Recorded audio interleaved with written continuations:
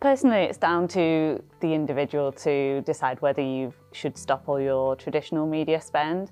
So a question that we get asked is, there's so many new platforms coming through and so many new ways to spend your advertising pounds, should we just scrap all of our traditional advertising altogether?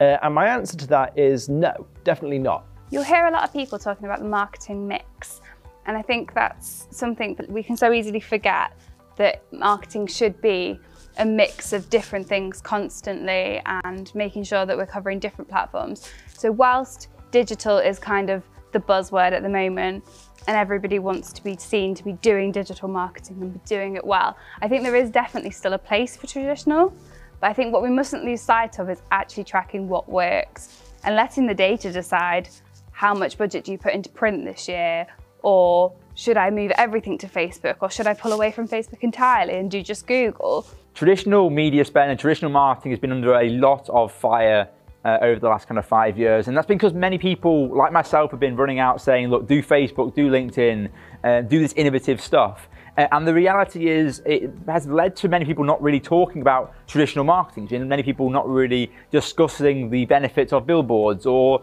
even email is perceived now as traditional.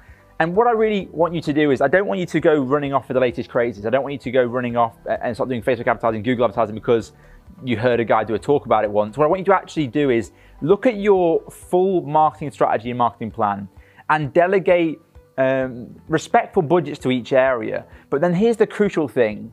Really make sure that you're analyzing exactly what is happening with that spend. You see, many people will throw a billboard up and just claim some sort of revenue from putting that billboard up. But I want to know really, what has that brought? What is the real tangible return on investment from those areas? Obviously, the advantage with digital marketing is that it's easier to track conversions and easier to track the user journey on your site. Whereas if you're just relying on print media and more traditional media services, then it's difficult to track where these conversions are coming from or how these channels are actually working for you. That's why I like working with PPC, because it's so easy to see, okay, well, I made this campaign, it spent this much money, but it brought me these customers and this business back in return. As a caveat, I would suggest implementing some of the offline tracking methods that previously have eluded advertisers and previously haven't been possible.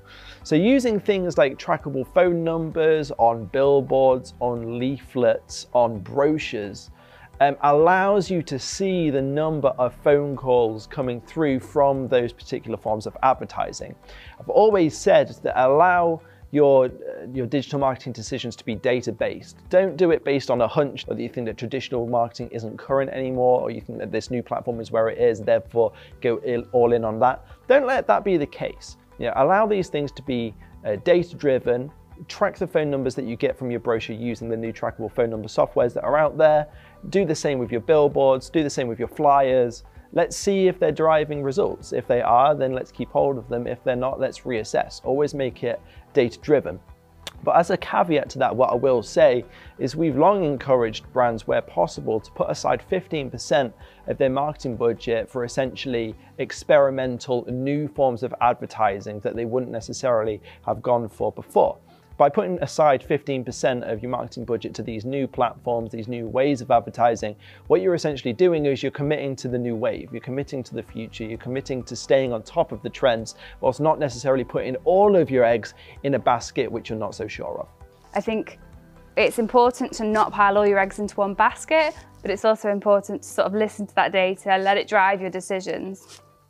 Definitely keep experimenting with new mediums, but don't sort of make rash decisions. So don't pull all of your budget out of print and then find out too late that print was actually what was driving all of your sales. So I think it's really important to sort of get the basics right and make sure you're tracking. So whether you use a slightly different link to your website on your leaflets, just make sure you know, okay, when I put that leaflet out on the 1st of August, what return did it bring? Because when you know the answers to those questions, it makes sort of splitting the budget and deciding where to spend the money really easy. And what you'll start finding over time really is that digitals are much easier to track, way easier to track. But there are easier ways of tracking your traditional marketing spend as well.